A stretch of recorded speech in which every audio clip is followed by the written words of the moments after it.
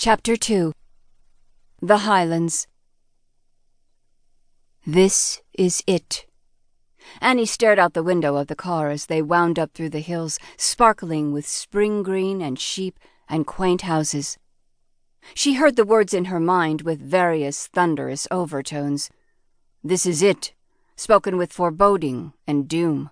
Or, this is it, with an air of excited anticipation. She couldn't decide which voice was hers, doom or excitement. And that was the dilemma. Callum seemed to be feeling somewhat strange, too. He hugged his side of the back seat, brow tight, as he gazed at his homeland. He didn't seem overcome with cheerful childhood memories. In fact, he'd barely said a word since leaving Aberdeen. The train ride up from Edinburgh had been just long enough for most of the party to take naps. Annie hadn't. She felt jittery from the plane, from something that roiled inside her. Could it be bad food? Jet fumes? Thin air? Their romance might have been called whirlwind, if not for her age. Annie called this time of life Medicare Light, the late 50s, when things start to go downhill. Your hair turns gray, your teeth go yellow, the strength in your limbs that was once so much a part of you that you took it for granted now feels iffy on the best days.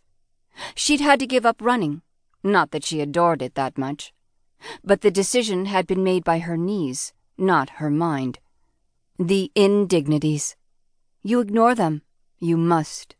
There is no choice, or you fixate on everything to come. But what if things to come included getting married at the ripe old age of 55? Annie shut her eyes. It was embarrassing to be in love at this age. It was a different feeling than she'd felt at 20, or even 40. She knew love. She had been in love a few times, with perfectly respectable men, clear candidates for matrimony. But she'd held herself a little apart. She could see that now. She'd been afraid to lose herself, whatever made her unique, afraid to fall headlong and nonsensical into the other. She was so into her self, to being free and strong and opinionated.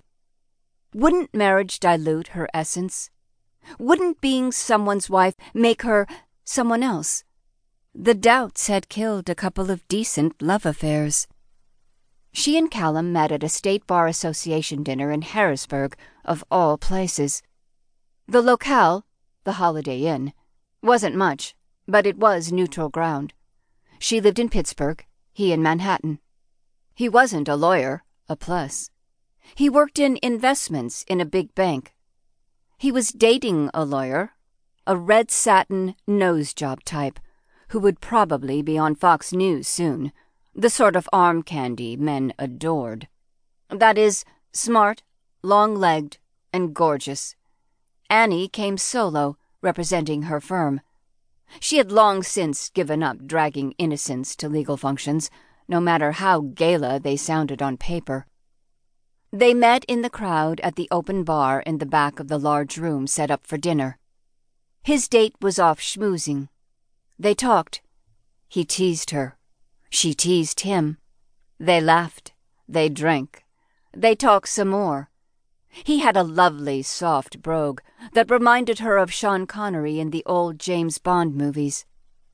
They went outside and missed the dinner. They exchanged phone numbers.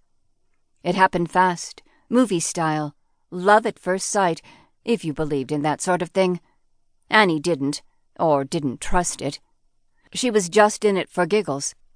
To stick it to Miss Longlegs, for a romp in the city. She was never opposed to a romp with a handsome man.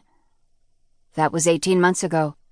And now she was being chauffeured into the Scottish Highlands to his family estate to... Words failed her.